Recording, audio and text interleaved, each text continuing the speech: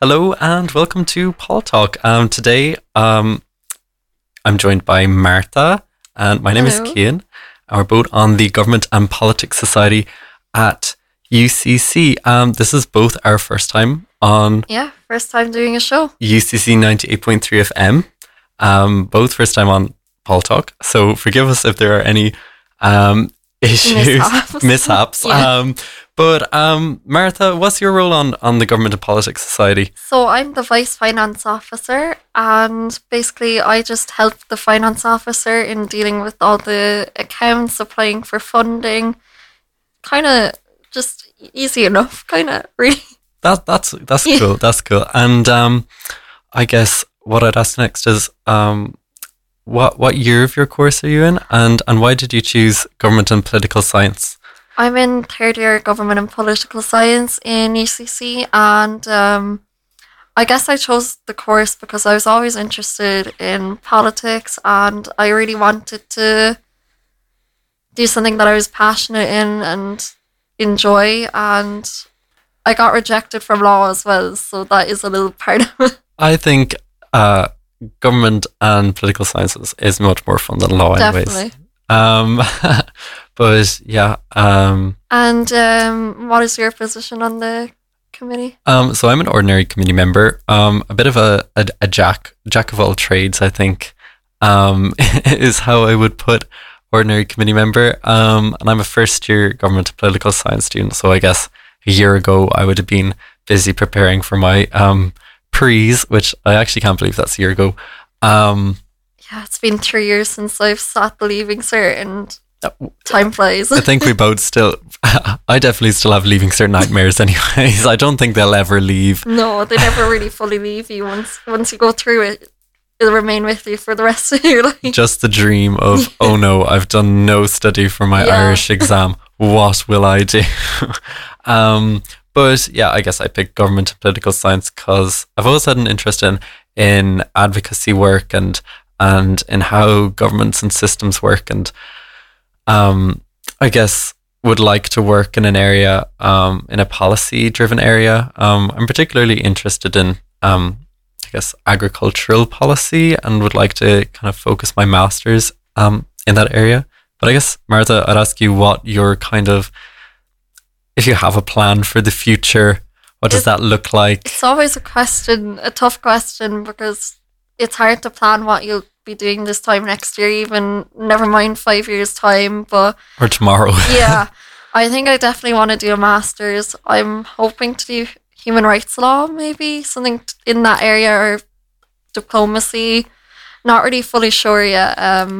Still exploring my options because I still have a bit of time before I have to apply. But definitely master's first, and then maybe we'll see what happens after that. And I guess something I've noticed as a first year student is that there isn't much uptake in a lot of UCC societies, and I've been told that this year particularly has been a bit kind of low in terms of Yeah. interaction between students and just societies as a whole. So I guess the UCC GovPol Society will have our AGM this semester. Yeah, it's usually towards the end of March, April. The March, Kind of April. that. It's early April, anyways, before exams kick in. Oh, we won't even go Yeah. there. And what would you say to a student that would be interested in joining the committee and getting more involved with GovPol? If you're like a bit shy about joining a committee, I'd say just go for it, because the amount of people you meet through committees and the amount of friendships that you make, it's something really unique, and you get to experience a lot as well, and you get to do really fun things, go on cool trips. I mean, I think one of the main drivings for a lot of people joining committees is the well, not free trips, but society funded. Society funded trips. And what do you have a highlight of your involvement with UCC GovPol so far? I only joined this year, so I'm kind of new to it. But last year, I really enjoyed the trip to Stormont and going up on the train to Belfast. It was really it was an experience. Wow. And what was like? Did you meet some MLAs? We met Diane Dodds, the DUP, for North Down, and it was an interesting experience to say the least, and it was really insightful as to the Northern Irish Assembly and how it works and how it's not running for 3 years now. Yeah, it's not running with a serious amount of time, and I guess there's maybe some potential that the DUP will come back. Yeah, they keep having a couple of rounds of talks, and then it falls apart, and then it's just constant steps and stages into it. Yeah, exactly. So we'll have to see where this goes throughout 2024. But yeah, I think we're going to go into a quick song. So yeah, we'll be back after this one.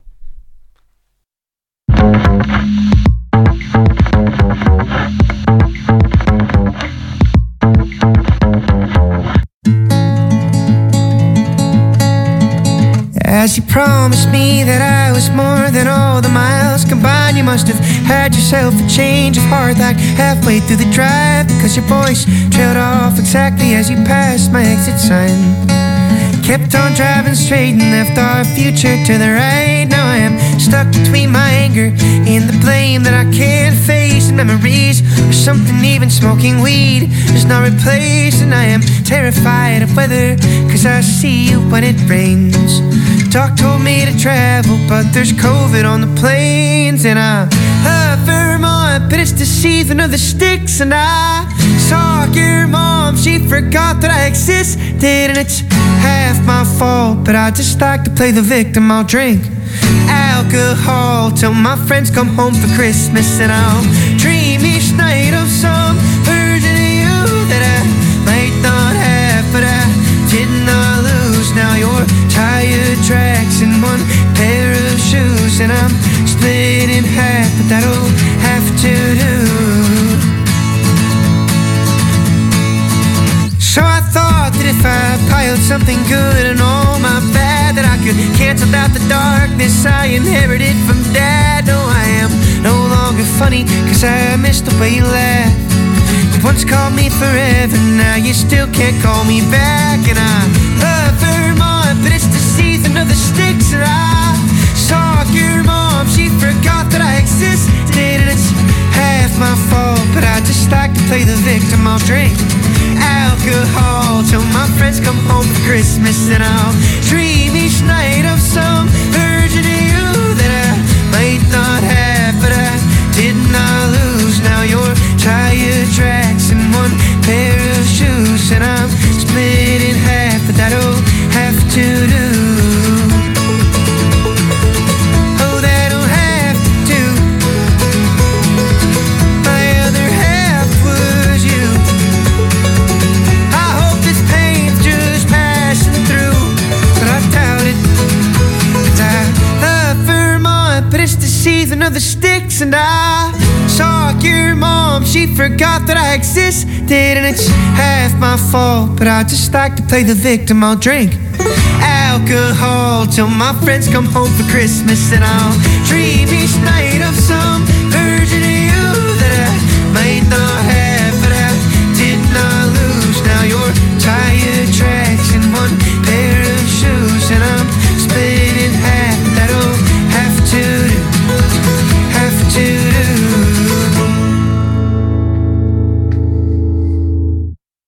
And we're back. So that was Stick Season from Noah Kahan. Is it pronounced Kahan? I think it is.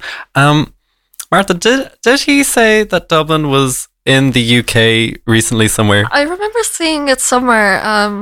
Someone posted it up on Instagram, I think, but he put on the back of tour merch that it was Dublin, United Kingdom, and not Dublin, Ireland. And then I think he corrected it after. He did apologise. I think he owed us an apology, to be fair. But I guess this is PolTalk. So as one of the first shows of the year, there is a lot coming up in 2024 for Irish politics.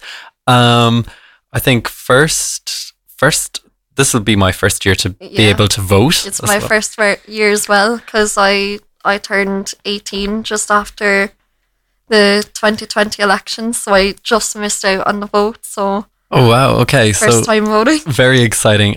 So the March 8 referendums.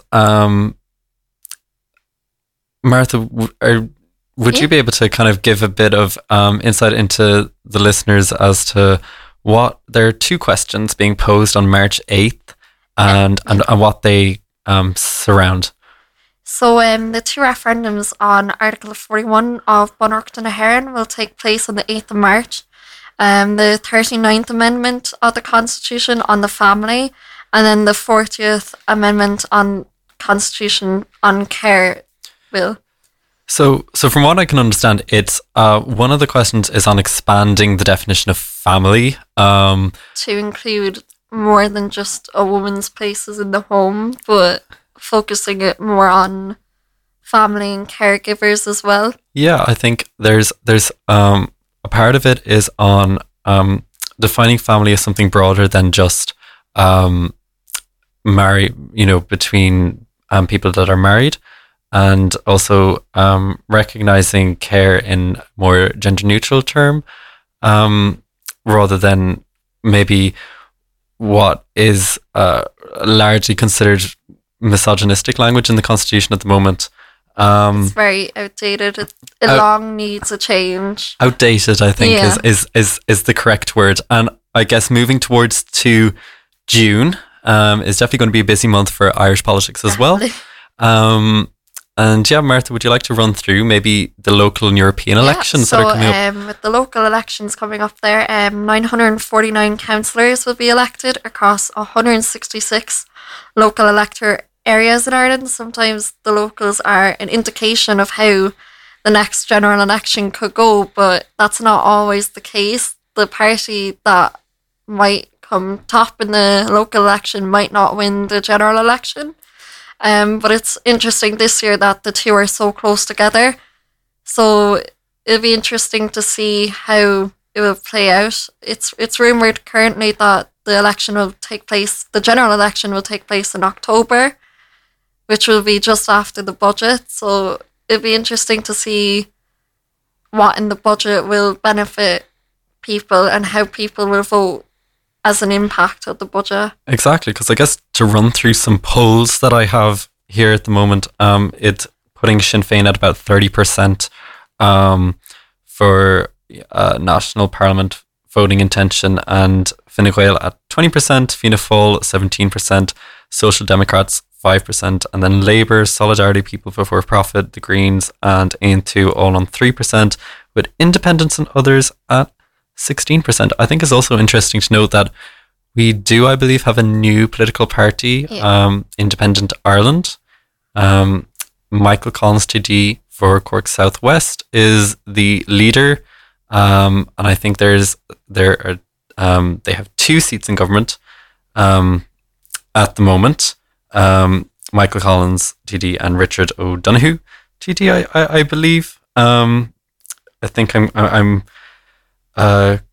correct in saying, and they have broadcasted their party as a party that seeks to provide an alternative to voters that are unhappy with the Fianna Fáil, Fine Gael, Green Party coalition, but are uncomfortable voting for Sinn Féin. So I think it'll be also interesting to see how it'll be interesting to see how they will do compared to the Soc Dems, who to many would be the alternative to Fianna Fáil, Fine Gael and the Greens, and to those who aren't comfortable in voting for Sinn Féin, because Labour at the moment seem to be struggling in the polls lately.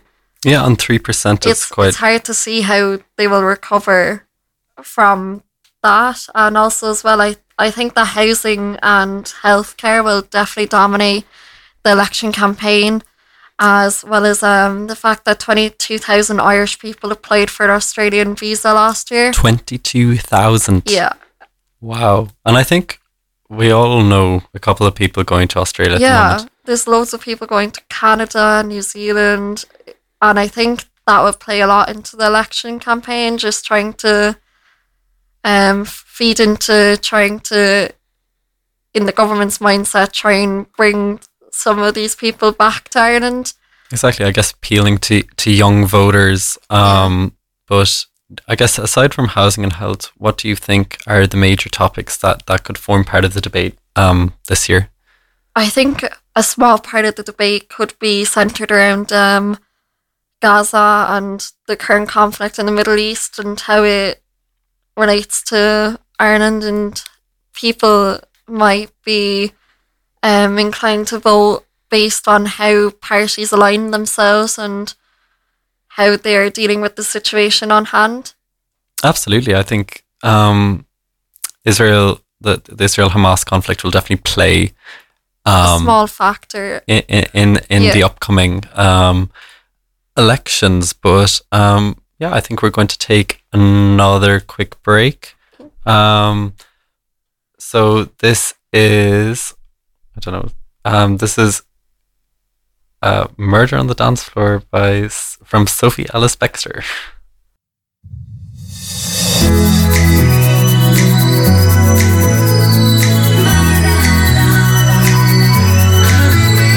It's murder on the dance floor, but you better not kill the groove, DJ. Gonna burn this goddamn house right down. Oh, I know about your kind. And so I'll have to play.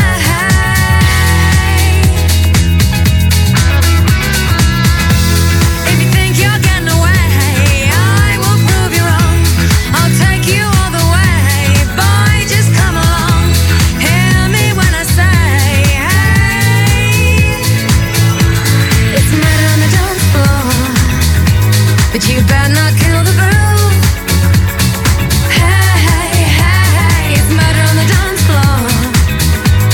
You better not steal the moves, DJ. Gonna burn this goddamn house right down. Oh, I know.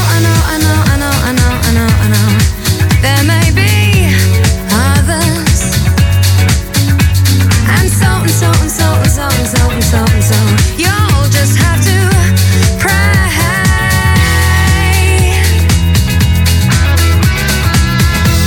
If you think you're getting away, I will prove you wrong. I'll take you all the way. Stay another song. I'll blow you all away. Hey, it's murder on the dance floor, but you better not kill the groove. Hey, it's murder on the dance floor, but you better not steal the moves, DJ. Gonna turn this house around somehow. Murder on the dance floor, but you better not kill the groove. Hey, it's murder on the dance floor, but you better not steal the moves, DJ.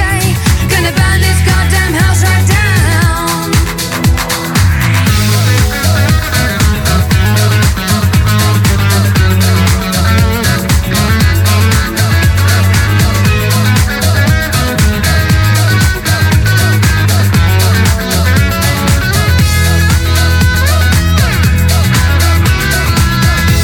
Don't think you'll get away. I will prove you wrong. I'll take you all the way. Boy, just come along. Hear me when I say, hey. It's murder on the dance floor, but you better not kill the groove. It's murder on the dance floor, but you better not steal the moves, DJ. Gonna burn this goddamn house right down. It's murder on the dance floor, but you better not kill the groove. Hey, it's murder on the dance floor, but you better not steal the moves, DJ. Gonna burn this goddamn house right down. It's murder on the dance floor, but you better not kill the groove. Hey, it's murder on the dance floor, but you better not steal the moves, DJ. Gonna burn this goddamn house right down. Oh, I know, but you better not kill the groove. Okay. So that was Murder on the Dance Floor, Sophie Ellis Bextor. I love that song. For a Monday afternoon, I'm not sure, but anyways, so our next topic of conversation, I guess, we're not going to start out quite politics, but Ireland has selected its Eurovision 2024 entry, Bambi Thug, with the song Doomsday Blue, and held its national final Eurosong last Friday night. Martha is an avid Eurovision fan, so she's going to give us a bit of a rundown, I think. So Bambi Thug topped both the national jury and the televote, and effectively is the act we are going to send to Malmo this year. It is quite chaotic. It's witchy, I think is the word. Yeah, it's very mysterious, kind of. It's different for Ireland in terms of compared to what we sent the last 10 years. It's very different, and as well, Ireland has a really bad qualification record. We've only qualified once in the last 10 years, so it'll be interesting to see how that will change this year, especially given that we are currently 16th favourite to win in the odds, which is higher than normal. And I guess from more politics perspective, there's been a lot of discussion around Israel-Palestine and how that plays into Eurovision this year. Martha, do you think that Eurovision is sometimes more about politics than it is about music? I think definitely sometimes it's a bit more about politics than it is about music, especially if you look at the block voting and how votes are kind of transferred, especially Greece and Cyprus. 12 points go to Greece. Every year. It's the same. And it'd be the same for a lot of the different blocks as well. The Nordic blocks tend to always vote for each other, and some of the Baltic states always kind of give some points to each other as well. So it'll be interesting this year to see how it'll play out in terms of what's going on in Gaza right now and the war between Israel and Hamas. And currently Iceland is favourite to win, which they've never won before. So yeah, Iceland only has a population of around 300,000. I think it's quite a low population, but it is the Icelandic broadcaster RUV has said basically it's uncertain as to whether Iceland will participate this year or not, due to the Israel-Hamas war. I guess there's been a lot of criticism from songwriters, from artists around participating in Eurovision this year due to Israel's participation. And I think, they're going to make a joint decision, the broadcaster and... There's also an online petition as well, an open letter from Eurovision artists. I think the most notable person who signed it was Lazara from France last year. Signed the petition to basically not participate and calls for Israel to be removed from the Eurovision Song Contest. It'll be interesting to see how it will play out, because according to the EBU, Israel has not broken any broadcaster rights. And exactly. And I guess what's interesting for people to consider is that Russia was excluded from the contest after their invasion of Ukraine, because I think what the EBU said was that it would bring the contest into disrepute. A number of countries like Iceland, Norway, Finland, Sweden also refused to participate in the contest if Russia was to participate. And with the situation between Israel and Hamas, we haven't really seen the same number or volume of countries calling for exclusion. And do you think that there's potential for that to happen yet? Do you think? I think it's too early to tell. I think if closer to May, we will definitely find out a bit more from different broadcasters and see their response. And on another point, in regards to the Irish Eurovision entrant, Bambi Thug, who goes by they, them pronouns, they're non-binary. There has been a lot of backlash online on Twitter from the far right, criticizing the song and criticizing the fact that it's not our typical entrant. And yeah, exactly, and that is definitely going to be interesting to see how Bambi Thug does this year as an artist that is very different. Sorry, apologies. To the type of music or artist that we normally send. But Martha, I guess you've told me of one of your favorite artists from last year, the runner-up. Karja, from Finland. With the song Cha Cha Cha, which I think we're now going to play. So so I hope you enjoy. So this is Cha Cha Cha from Karja.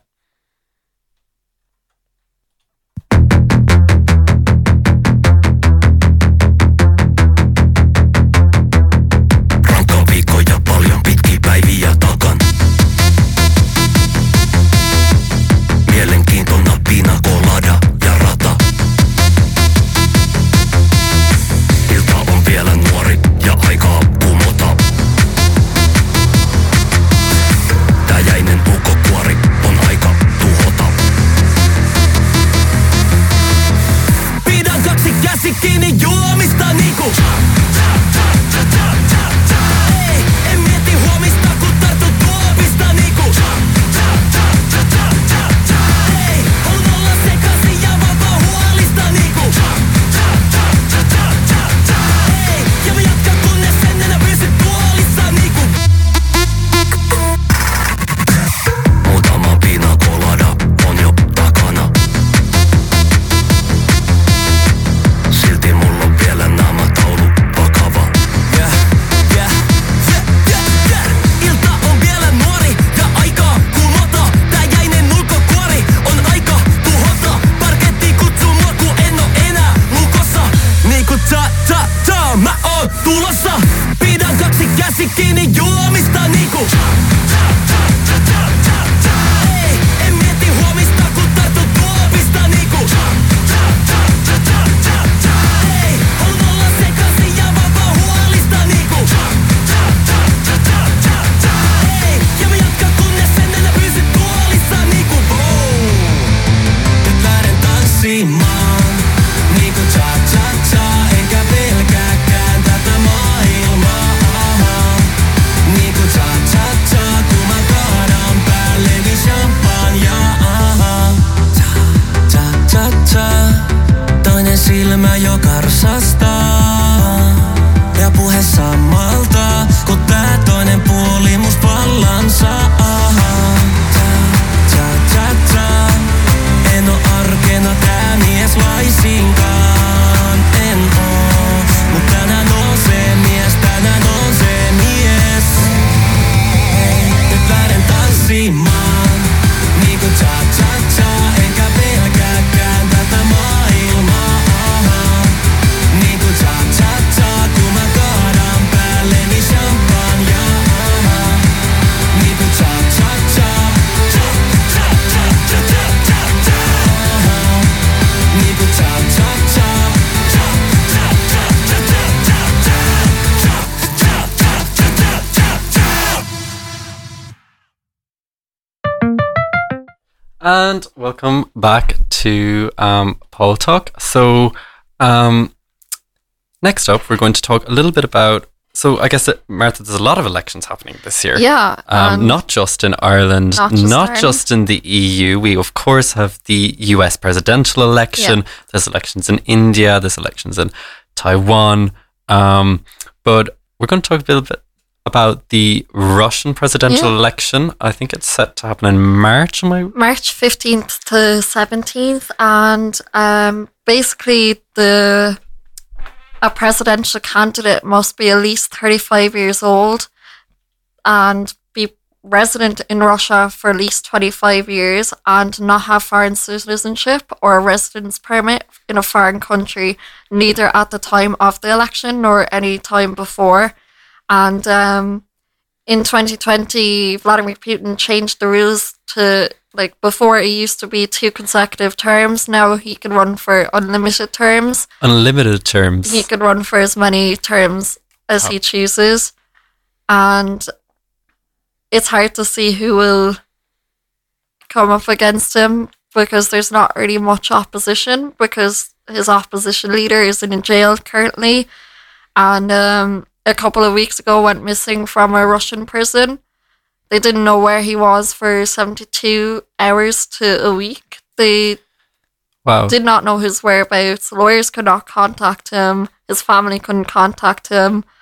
And has he been contacted since? He has. He's been transferred to another prison in Siberia. Oh, in Siberia? Yeah. Okay. So it's a lot harder for his lawyers to contact him and transport there. Again, it's kind of tactics to try and stop Alexei Navalny from running for president. For president, yeah. Which he's now barred because you cannot be jailed to run for political office in Russia. Yeah. Okay, very interesting. And I guess, of course, if Putin has no political challengers, it looks like there won't be much change in that context for the war in Ukraine. Foreseeable future as well. There won't be any sort of change in viewpoint in terms of the war in Ukraine, and it's interesting that Navalny, who's in prison, believes in Ukraine should be its own independent country. And we haven't really seen much movement from Vladimir Putin from his stance, and there isn't much protest within Russia currently as to the rules because of the crackdown in protests. Anyone who's protested will be in jail for 15 years, and it's harsh prison sentences for anyone who does oppose the regime. Wow. Okay. So it's definitely an oppressive force in Russia against protesters. So I guess, do you have any kind of final insights for today and into political news? Any news story that you're particularly watching at the moment? Not particularly, but it'll just be interesting to see how elections across Europe develop and in the United States, particularly because it seems that Donald Trump is going to win against Nikki Haley and be the Republican Party nomination, and it'll be interesting to see how the election will play out between Biden and whether Biden will gain enough support over his stance on the situation in Gaza and the potential threat of Iran as well. There's speculation that Biden might have a few strikes against Iran. And it'll just be interesting to see how it will all play out in the Middle East and whether Iran will become involved in the conflict as well as Yemen. Exactly. So there's a lot unfolding, I guess, in 2024 already, even though we're not a month in yet. But definitely the US presidential elections will be something to watch, and the likelihood of a Biden-Trump rematch. But I guess to conclude today's show, since we're speaking for the Government and Politics Society, we are selling hoodies at the moment. Martha, we're doing a plug at the moment. They'll be available. There'll be a link on the Instagram and within course group chats as well. So it'll be mostly through the Instagram bio. Absolutely, and I think they're available for the BSc Government and Political Science and the BA Politics. You have a range of colours to choose from. I have not seen this much for course hoodies, but you can get them in pink, orange, blue, black. It kind of goes on and on. Yeah, whatever your heart's desire. Whatever colours you want. But I guess from a Government and Politics Society perspective, we will hopefully have some exciting events coming up this semester. I guess yet to be announced for most of them, but definitely keep an eye on our socials, particularly Instagram. Is it at GovPol, at UCC GovPol? I'm actually not 100% sure, but I think it's at UCC GovPol. Yeah, I think it's at UCC. We're great brand ambassadors. Yeah. Yeah, it's UCC GovPol. Yeah. Perfect. So definitely make sure to keep updated. And we're going to finish with one more song. So we had the runner-up of Eurovision 2023, and now we're going to have the winner is going to be Tattoo from Loreen.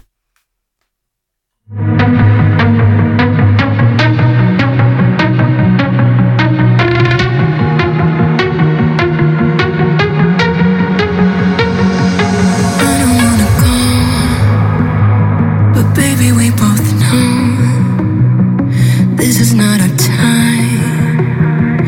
It's time to say goodbye until we meet again. 'Cause this is not the end. It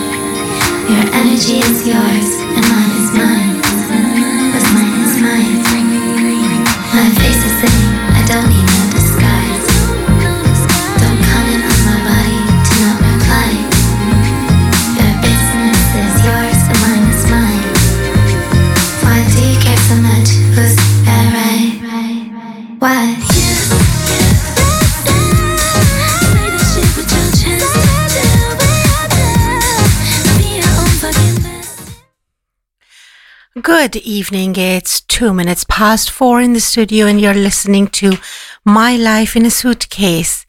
You're listening to Radio UCC 98.3 FM and I'm Manisha, your host from My Life in a Suitcase. Today, yet again, still bad news from Gaza. With all the war and genocide going on, and despite of all the appeals for ceasefire, still there is no news of ceasefire, and every day thousands of children are losing their lives. Today, despite of all the progress in the world, women and girls in Afghanistan are still banned from going to school, going to universities, continuing their education, working, or simply going outside. Even they cannot go to the market to buy some clothes or buy some food or just to have fun. Life has become totally dark place for women in Afghanistan. Today, despite of all the food that is scattered all around the world, people in Yemen are starving. Despite of all the appeals of no war, no racism, of all the hard work so many amazing people are doing, still the world is not that place of peace that we want it to be. So sadly, yet another day, another Monday, with my life in a suitcase, and still we don't have good news. Today I'm going to start with a song that I really love. It's called The Dust of Rosgan. Today we have a guest in the show, but she has some emergency, so we are going to listen to some songs and we'll wait if she will be available or not, and if not, then we will talk heart to heart and listen to some amazing music and maybe try to heal and try to think positive and bring some positivity in the world, if that is still possible at this time and age. So enjoy with me an amazing song from a singer, Australian singer Fred Smith. One of the songs that I like that he wrote about Uruzgan, Afghanistan, Dust of Uruzgan. As to how I came to be here, this is what I understand. In this hospital in Germany, from the dust of Uruzgan.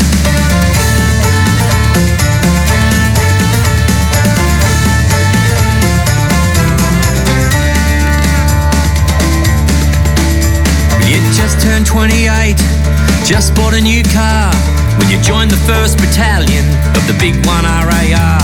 We were next up for deployment into South Afghanistan to combat the insurgents in the dust of Uruzgan. It took 7 months of training just to get into the joint. There were push-ups and procedures, and there was death by PowerPoint. Then the RSO and I course in Ali al-Salam, but nothing can prepare you for the dust of Uruzgan. Me and Benny sat together, flying into Kandahar, and we sucked back on our near beers in the Camp Baker bar. We were up at 05:30, we were on the Herkin out, and in 20 flying minutes we were into Tarin Kout. We shook hands as the boys ripped out from MRTF1. Pretty soon we're out patrolling in the Afghan summer sun. Walking through the green zone to the star in my hand, body armor chafing through the dust of Uruzgan.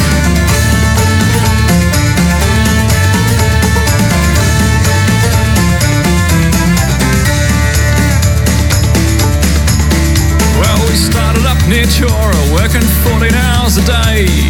Mentor and a Kandak from the Afghan 4th Brigade. Down through the Berluchi into eastern Darfshan, working under open skies in the dust of Uruzgan. It's a long way from Townsville, not like any place you've seen. Suddenly you're walking through the 14th century. Women under burqas, tribal warlords rule the land, full of goats and huts and jingle trucks as the dust of Uruzgan. And the education minister can neither read nor write, and the minister for women runs a knock shop there at night. And they've been fighting there forever over water, food and land, murdering each other dust of Uruzgan. Yeah, there's nothing about the province that's remotely fair or just, but worse than the corruption is the endless bloody dust. Fine as talcum powder on the ground and in the air, and it gets into your eyes, and it gets into your hair, and it gets into your weapon, and it gets into your boots.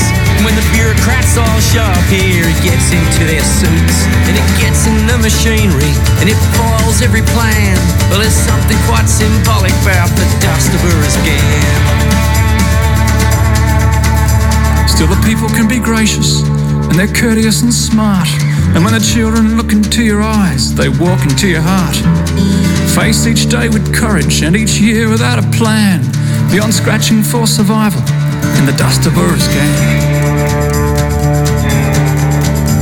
But the Taliban are ruthless, keep the people terrorised with roadside bombs and hangings and leaving letters in the night. And they have no useful vision for the children of this land, but to keep them praying on their knees in the dust of Uruzgan.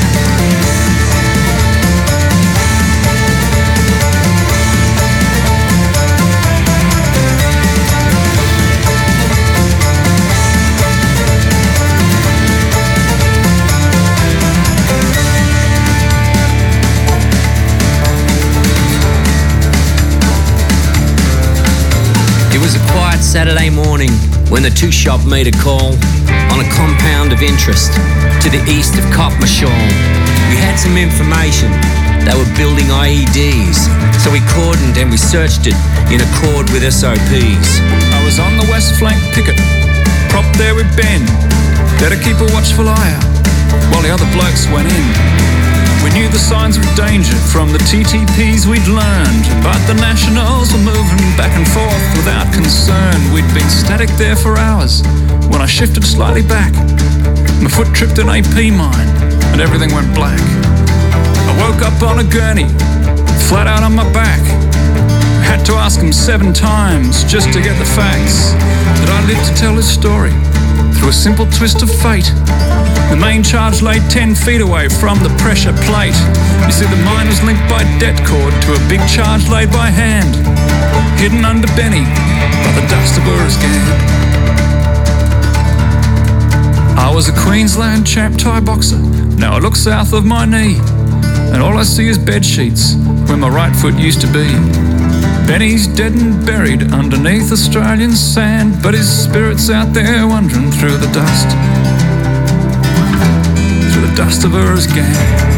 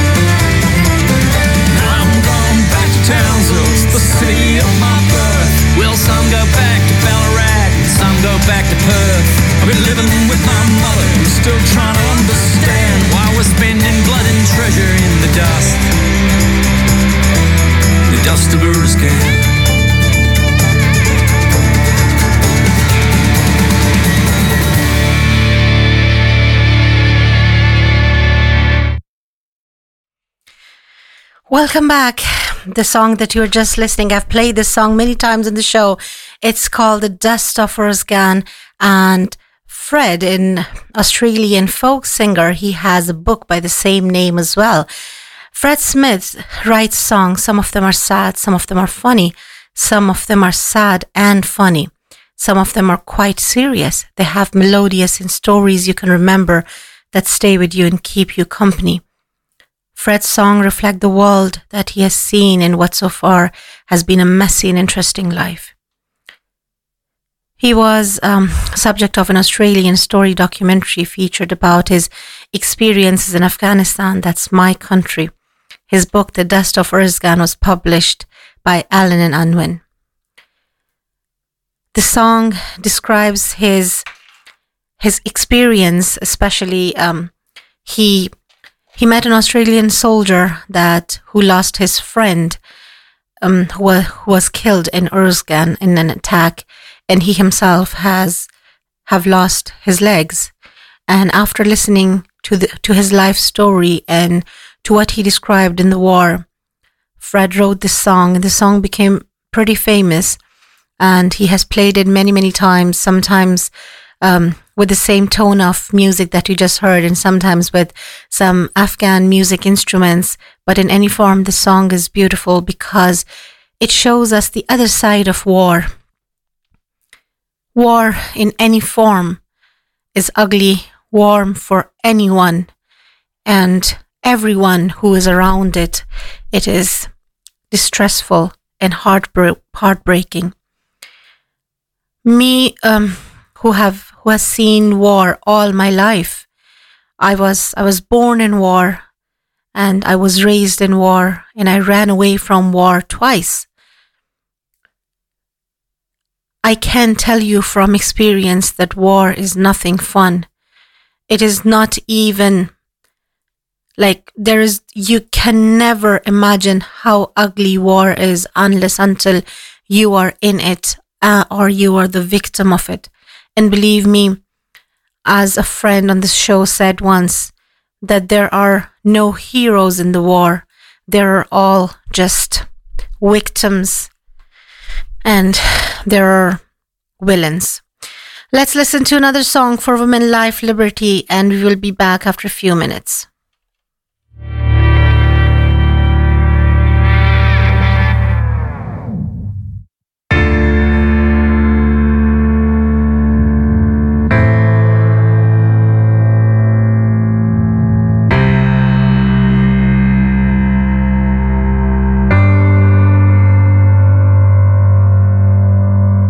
Dancing in the alleys and the streets, for the thrill and the fear of getting caught kissing, for my sister, my brother, and unity, for all the times we tried to change their minds and stale beliefs, for the loss of pride, for poverty, for the dream of just a normal life for you and me, for all the children who are starving for a loaf of bread, for the greed of politics and all the lies they spread, for all the mass polluted air we breathe, for all the litter in the streets and all the dying trees, for all the animals who suffer from elimination, for all the cats and dogs who love us without no conditions, for all the tears that seem to never end, for all the images that keep on turning in our heads, for a simple smile to last a little while, for the future generations fighting for their time.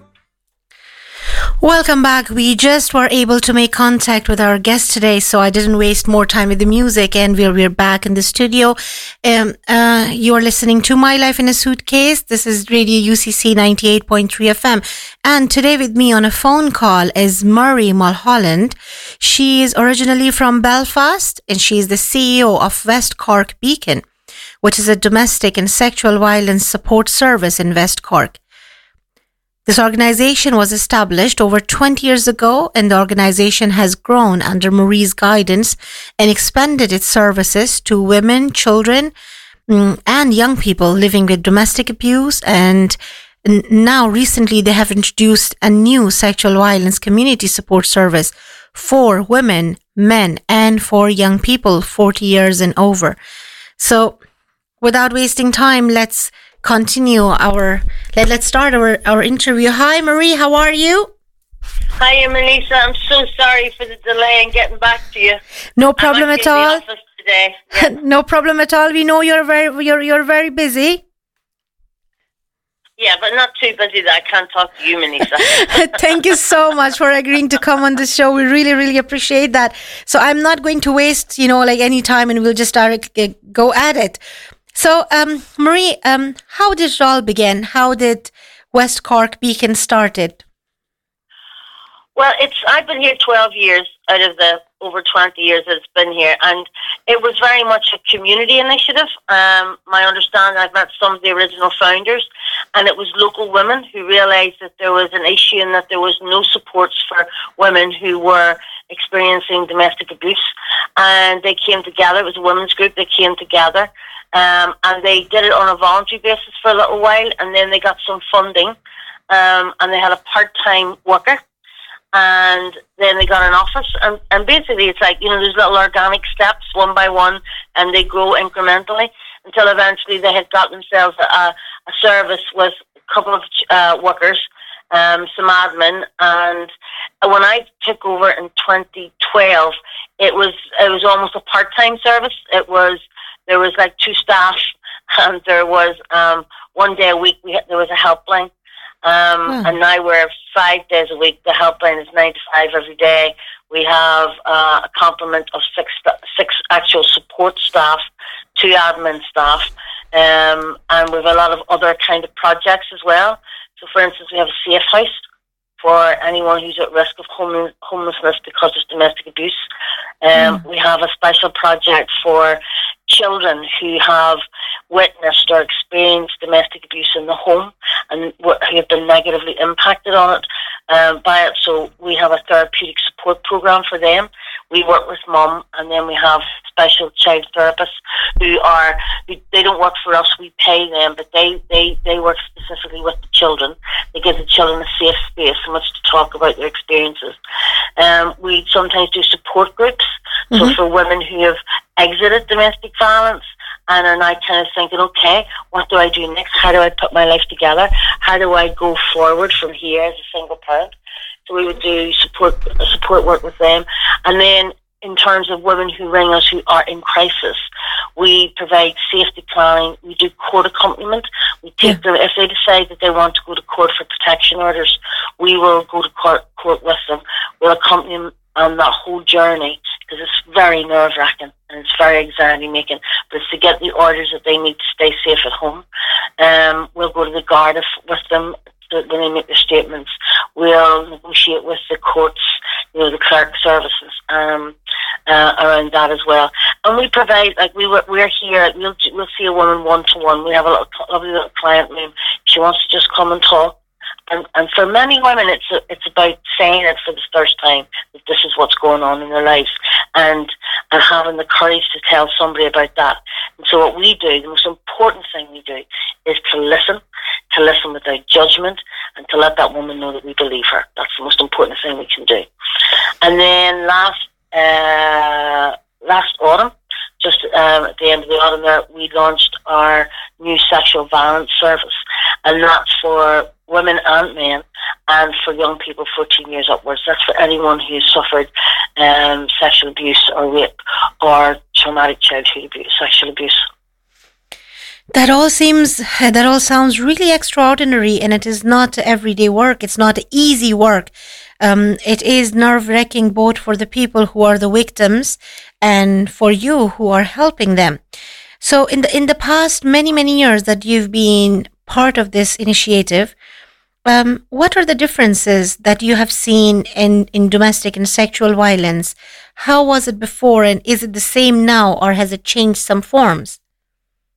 It's an interesting question, Anissa, because I just had someone ask me this today, a local journalist who'd been looking at the Garda statistics for domestic abuse, and they've increased right across Cork. The incidents, the number of call-outs to the guards have increased in every part of Cork, in the city, in North Cork and in West Cork. And they asked me, did I think there was more domestic abuse as a result? And I think what I'm seeing over the last few years is a combination of different factors and changes that have taken place. And I think one of the most important changes, which is very positive, is that more people are aware of domestic abuse. That the government has had television and radio campaigns and newspaper ads, and people are more aware that it is a serious issue and that it needs to be dealt with seriously. The guards take it more seriously. Certainly from when I started, the guards take it much more seriously. They now have an obligation that they, when someone is called, and a guard is called out to a house where there's been a domestic incident, as it's called, and say, they're there, and it's very much in the midst of the chaos and the emotions and the turmoil.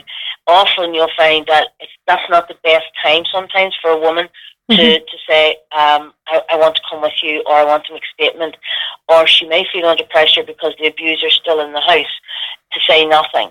So what the guards do on every call is that they will go back the next day. Certainly they have to go back to, I think it's 3 to 7 days, and they will check on that woman, and they will make sure and see if she's feeling differently, if she'd like to do something about it, if she would like other help.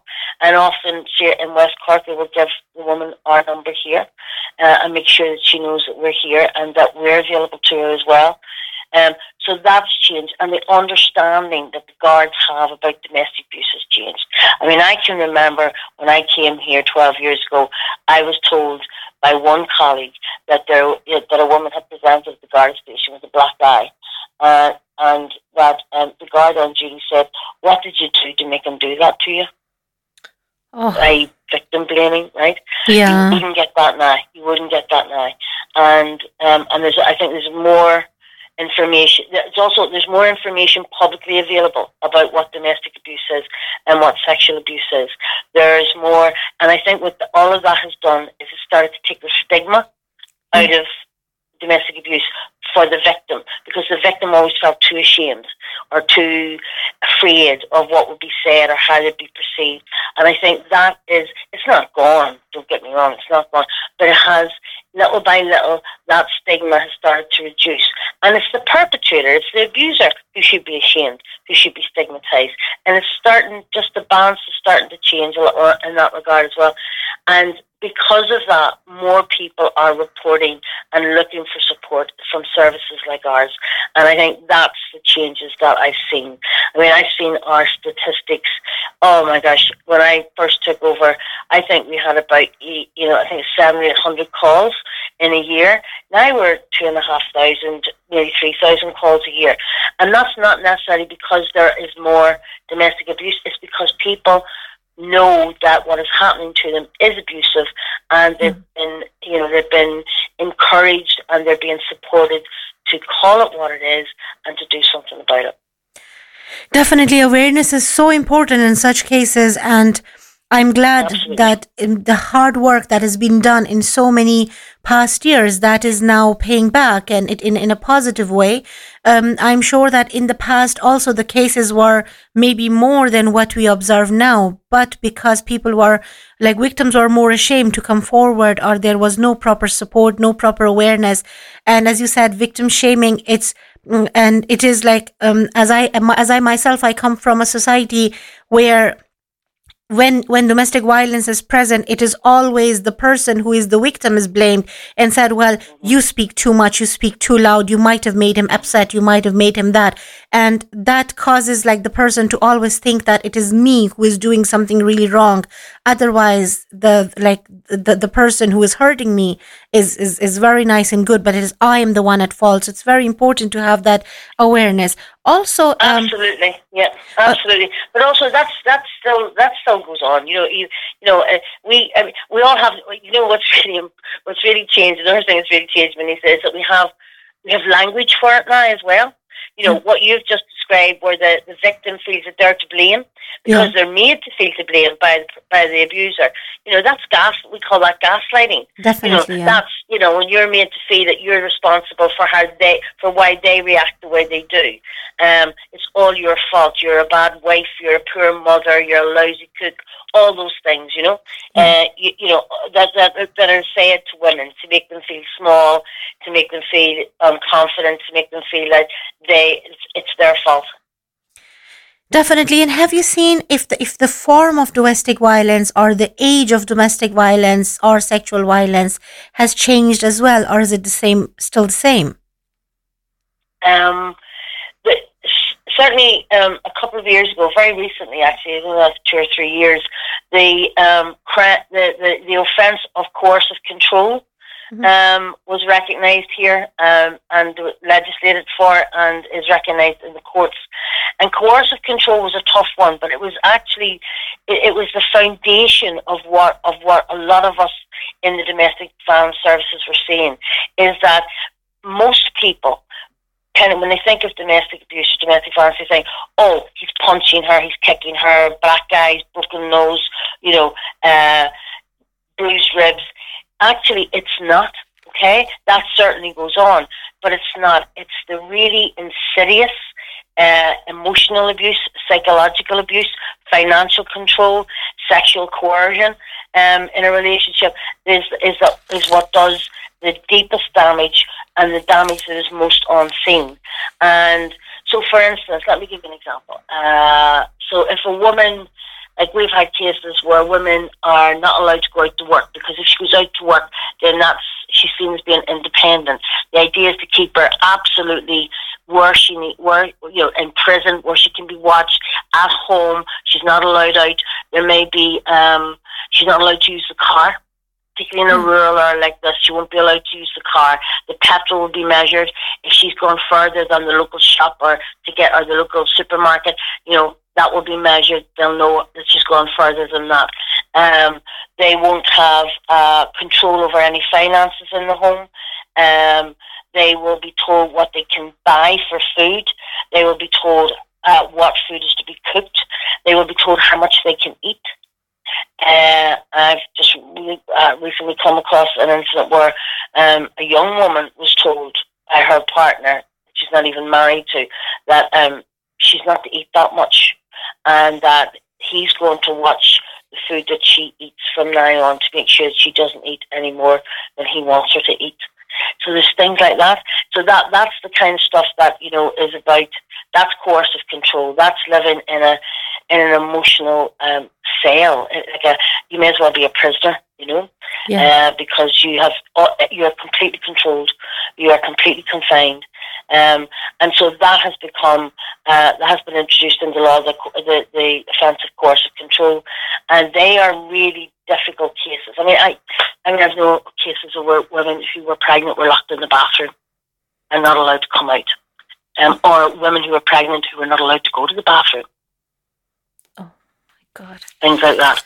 So that's one of the things I think that has become more obvious. People never realise the extent of that, because that's the invisible stuff that goes on behind closed doors. Yeah, definitely. What happened? What pushed your organization to involve men and children over 14 as well, part of victims? Yeah, it's a very new initiative for us. And when we set up the sexual violence service, that actually came about as a result of a piece of research that was done. Okay. Actually, two pieces of research that was done here in West Cork that we were involved with, we had commissioned, which was, we knew that sexual violence often occurred within domestically abusive relationships, women feeling that they had no control over whether or not they had sex with their partner. They were coerced into having sex. And women were saying things like, I have to do it, because if I don't do it, it'll be worse if I don't do it. So we knew that happened. But when we did some research, we realised that West Cork, where I am now in my office in Bantry, is almost 2 hours drive to the city. So the nearest sexual violence support service would be Cork Sexual Violence Centre, 2 hours away. And the problem is, it's a long journey. It's a long journey if you've just been traumatized by sexual assault. It's an even longer journey if you have to do it by public transport, because you don't have access to a car. Yeah. And even to know where to go and what to do about it. So all of that was showing up in the research, that people weren't getting the support because A, it was too far away, B, it was very inaccessible, and C, they just didn't know where to go or what to do about it. So that's why we started looking at it. Could we do this? Would this be something that we could do? And we also realised that in the second piece of research that men too have been and still are victims of sexual abuse. Now, that sexual abuse is most often by other men, obviously when they were children or in their youth or whatever. But so we thought, well, when you're a victim of sexual abuse, it doesn't really matter what your gender is. The trauma is still there. The trauma is the same for everybody. And also for the interesting thing is about the 14 years and upwards. That was the one that made me feel most nervous, because we had never directly provided a service for people that young. And as you know yourself, working with young people, it's very specialised, and it takes a certain amount of expertise. And you know, there's a language around it. There's a whole way of kind of trying to encourage young people to talk. And but it was clear, and it has been clear for some time, that there is a lot of pornography through social media. There's a lot of revenge pornography through social media amongst teenagers. There's a lot of non-consensual sex amongst young people. Who are teenagers, in fact, that their knowledge of consent and their knowledge of what is actually sex sometimes is questionable as well. Yeah. So, and you know, the schools have been talking about it. Parents have been concerned about it. Different youth organisations have been trying to address it. So we thought that we would try and at least give them a service. Once they're under 14, then it's just let the Child and Family Agency be responsible. But from 14 years upwards, we can provide an independent support service for them as well, within the kind of confines of child protection, you know, obligations, etc. But that's one of the areas that is new to us. It's one of the areas, but we are extremely fortunate, Lisa. We got a sexual violence worker here who was trained and worked for several years in Dublin Rape Crisis Centre, and she is a therapist herself.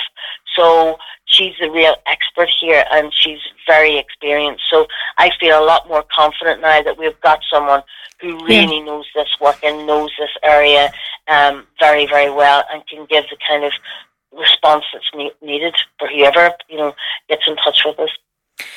And that is really great, and it is so amazing that you have started this service, because after we talked about this issue yesterday, we were talking about this, and I went online and I was searching about like how is it possible that the amount of sexual violence and domestic violence between partners or girlfriend, boyfriend have increased among youth. And I was shocked to see how many games are out there that are easily available on phones, on computers, on devices that are just promoting violence. They're promoting sexual violence. They're promoting women just as sexual objects. They're promoting any type of violence, but especially like the game just starts like a man has hit his partner and left her with her baby outside, and then her life starts from there. And then the teenager or the kid who is playing, they have to decide what should she be doing, you know, and they'll be getting coins and things like that. So that is kind of making it normalized, you know. It is, it's okay. Absolutely. And the other thing, Manisa, is the prevalence and the dominance of some social influencers who have, you know, highly misogynistic attitudes towards women. Look at the Andrew Tate phenomenon amongst young boys right across Western Europe, actually, at this stage. And I mean, his misogyny is renowned. He is sexually trafficking women. He's got several allegations of rape against them, and he talks online about women like they are some kind of animal, you know, that is found in the street. You know, they are to be they're to be whipped into shape. You know, women are to be whipped into shape. They're only there for his gratification, and they should only be there for any, you know, all males' gratification. And young men are listening to this. Young teenage adolescent men are enthralled by this guy, and it's just his attitude is very prevalent amongst a certain cohort of young adolescent men. And needless to say, not only is he misogynistic, he's also homophobic. So God help the lads that are in any way gay, that are terrified of coming out to their friends in their own peer group. So there's a wave of this. There's a kind of a core of this that is very prevalent at the minute, and that's what we've got to try and counteract through education, through awareness, through information given, and through providing different types of role models, especially for young men and for young women. Definitely, and especially like the beauty industry is also not doing any not showing any kindness on these. Like it's just now the image of a woman. They're trying really hard. It's just it's just boob jobs, ass jobs, and just lip filler. So when you look at a woman, all you can see is just three things in a woman that are just that are like just like a sex object. You like they just want. They just want They're like just walking blow up dolls. That's what they are these days. And that's definitely. And that's what the industry wants, and that's what men like Andrew Tate believe women should be. And it's very, I think, it's very disappointing, in the sense that, when we see we've come such a long way, in terms of equality in so many other respects. And then this kind of attitude starts to, creep into daily life and into the culture. It's really, really quite disappointing. Definitely. It kind of vanishes the idea of an independent, intelligent woman with ideas is just a woman who should always be available just for one purpose, and if not, then whatever else she says, it is just unimportant and not good enough to hear to or something. So definitely, so this is a very, very good service, and it is what's much needed at this time. And I think we, all of us, as as a nation, we should try to be part of such initiatives, and we should try to create awareness as much as we can. So, what have you observed any any effects of the service that you're providing? Like the people you have helped, have you seen the differences, the good stories, the result of this?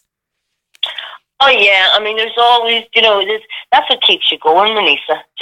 That's what kind of affirms you in the knowledge that what you're doing something right. You're doing something that's worthy. That's something that is valuable to women who need you. And of course, and I've seen women. Like I know of one woman, several children, in a very abusive relationship, which was very physically abusive as well. And once we'd helped her get out of that relationship and get protection, and she came to the support group, and she got a lot more confidence and all of that. She decided to go back to college because she got, she finished school as early as she could, started having children very early. She went back to college, she retrained, and now she's working as a manager she's an office manager now in a full-time post. Yeah, and has done exceptionally well. We've got another woman who we've had, I suppose the age range is just, it starts from like 20 right through to, I think the oldest woman we've ever had was about 76. And I think it is harder for older women to make a change. But then sometimes there's like a little light bulb that goes on where I think as they do get older, they say like, I've only got a few years left. Dear God, let me try and live it without living in fear, and I think, and so we get that. And I know one woman who is very dear to our hearts in here, and she left a relationship, a 35-year relationship. She came to us, and we put her in the safe house. And in the safe house, she had time to think. And I should explain maybe a little bit about the difference between a safe house and a refuge. A refuge is 24/7, and it's staffed 24/7, and it tends to be for women who are very high risk, in the sense that their abusers, will pursue them. So they need to go somewhere that is very confidential, that is very hidden, and it's usually quite a bit away from where they normally live. A safe house is slightly different. A safe house is not staffed. It is a confidential place in terms of where it is, but it is just a small house. It might look like a very ordinary house on a very ordinary street. And the idea is that it's for women who maybe not so much high risk, but low to what we call low to medium risk. They need to get away. They need to be able to just be somewhere they feel safe, where they're their every day is not being patrolled or controlled, and they can start to think for themselves, and they can get their children out of the situation that they're living in, and they have time to think about, what do I want to do with my life? How do I want to approach this? How do I change this? And we will provide a worker who will go and see them maybe once a week, twice, 2 or 3 times a month, and talk to them about a care plan. What would you like to do? You know, how do you want to proceed from here? Because the decision has to be theirs. We don't tell them what to do. Because it's really important for women who are being controlled all the time to actually, for the first time, have some control over their own lives and their own decisions. So that's absolutely key to their empowerment. And so a safe house is somewhere where really they can just relax for a little while, chill out, not have to keep looking over their shoulder, not worry about him coming home from work and through the door or whatever, and what kind of mood he's going to be in. But they can chill out, they can cook whatever they want, they can feed the children, you know, whenever they want, and they can have a think about what they want to do, and they can feel safe for a little while and start to think about themselves and about their children, and not have to worry about what's going to happen next when he comes home. So it can be like that. It can also be for women who are they have left, but there's nowhere else to go. And if the safe house is free, because we only do have the one safe house, you know, and there may already be somebody in it. If there isn't, then hopefully we can give them somewhere safe to stay for a little while anyway. And so that safe house is a really important project for us, because we only started to be able to offer that 2 or 3 years ago. And we knew that there was a need for it big time in West Cork, because the refuge for Cork, there's one refuge for Cork, it's in the city, and it only has enough space for 6 families. This is in the biggest county in Ireland. Now, all that is about to change. Finally, our new Minister for Justice has prioritised the building of refuges, and Cork is about to get a much bigger refuge. It's also going to get a refuge in North Cork, and I'm delighted to say it's going to get a refuge in West Cork as well. So those things, it's going to increase the supports and the services that will be available for the women and children that we work with. That is amazing, because the refuge that is present right now is not enough, especially seeing the number of cases that are increasing and the number of reports that you are getting. So definitely that is not enough, and it doesn't meet the challenges that you see. Are there any like because I'm not very much aware of the law around it, are there any punishments for the people who are causing this much harm and trauma to others? Oh God, Melissa, I wish. What there is at the moment is we have safety orders or protection orders. So that's a temporary measure. If there's abuse going on at home, a woman can get either a safety or protection order. One's temporary, one's more long lasting, and that's where she's going to stay in the home with her children, and it's to prevent him from making any further threats of violence or attacks or anything that would intimidate his partner, okay? Yep. And if he does do something while that order is on him, then he can be brought to court for what they call a breach of the order. Now, the problem here is that I know, our experience here is that we've seen men breach these orders umpteen times. I mean, I've seen a guy. There was a guy who went to a client of ours who went to court there recently for the 4th breach, for 4 breaches of the order. You know, this is the 3rd time that he's had 4 breaches of the order, and he finally went to jail for 6 months.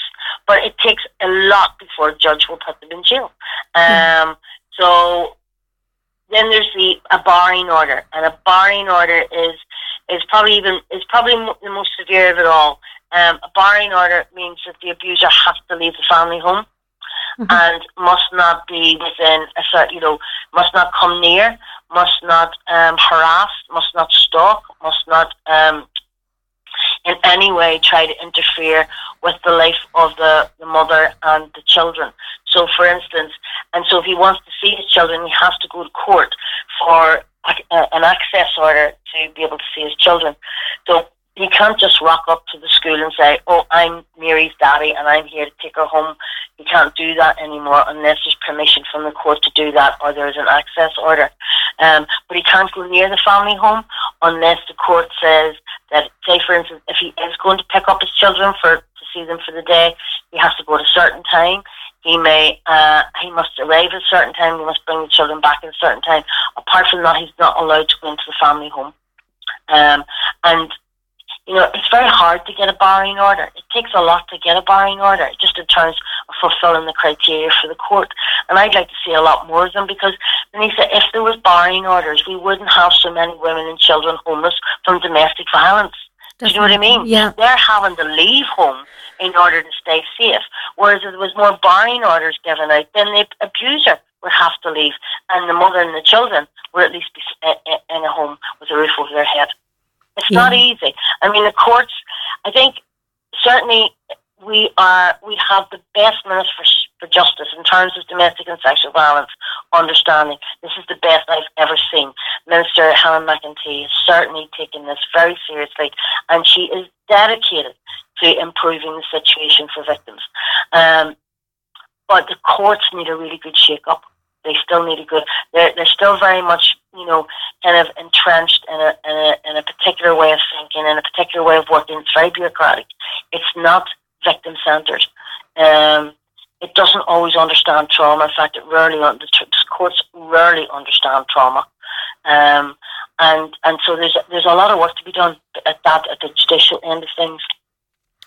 Definitely, there needs to be loads of changes in laws and the punishments, because the more severe the punishments are, we will be seeing less of these cases, because people will be, thinking twice before committing such a crime if the punishment is more severe. Yes, so there's a deterrent. It's a deterrent, and it should be used more often, or it should be reconsidered as to how best to make abusers, to make abusers think twice before because I've seen it as well all too often, and I know judges have seen it, and so have the guards. There are a lot of abusers out there who think that the law doesn't apply to them. Even in the courtroom, they don't think the law applies. There's an arrogance and a sense of an entitlement. How dare you come between me and my wife and my children? They belong to me, You see it quite a lot, actually. That is heartbreaking, and your job and the job of your team must be so difficult, because you see trauma of other people every day.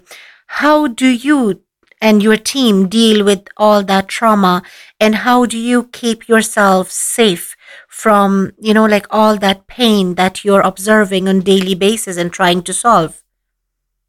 Well, first of all, the team is absolutely brilliant at what they do. They're highly experienced. They're very expert, and they've been doing the job for a very long time. And I mean, really, their skill set is unbelievable.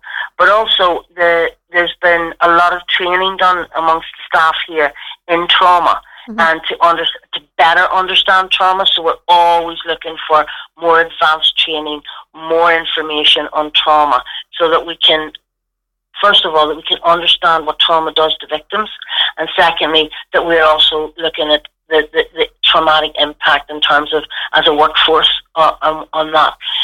All of my staff, all of my support staff, they all see counsellors once a month. They have, and that's part of what we provide as an employer, because what they're seeing, sometimes they just need to unload that somewhere else with a counsellor.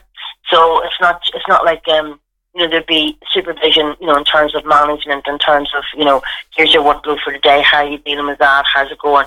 Yeah. This is once a month. They have a set time that they go, it's paid for by the service here, and they see a counsellor themselves once a month, just to have a safe space and somewhere they can unload some of their own emotional responses to what's going on. So that's really quite important. It's really very, very important. And I would say an external counsellor as well. Just recently started to do that. But for me, it's always been about,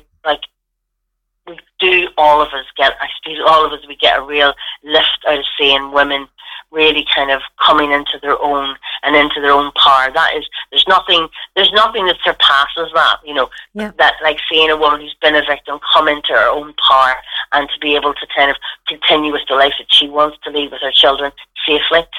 There's nothing beats it, really, nothing beats it. But also, like for me, what I do is I bird watch. I'm a bird watcher.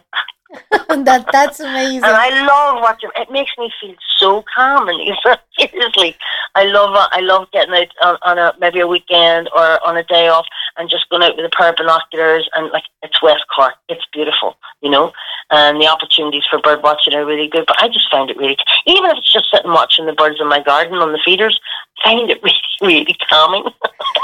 That's amazing. So that's a really good way to keep yourself calm and heal with all that. Yeah. That's perfect.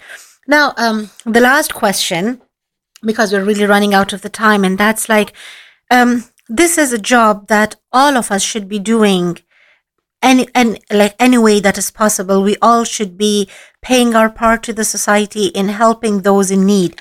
So how can we as society help you? How can we contribute in your cause in helping others? Some very practical things. If you know of anyone who is living with abuse, right, the most important thing you can do is listen without judgment if they decide to talk to you.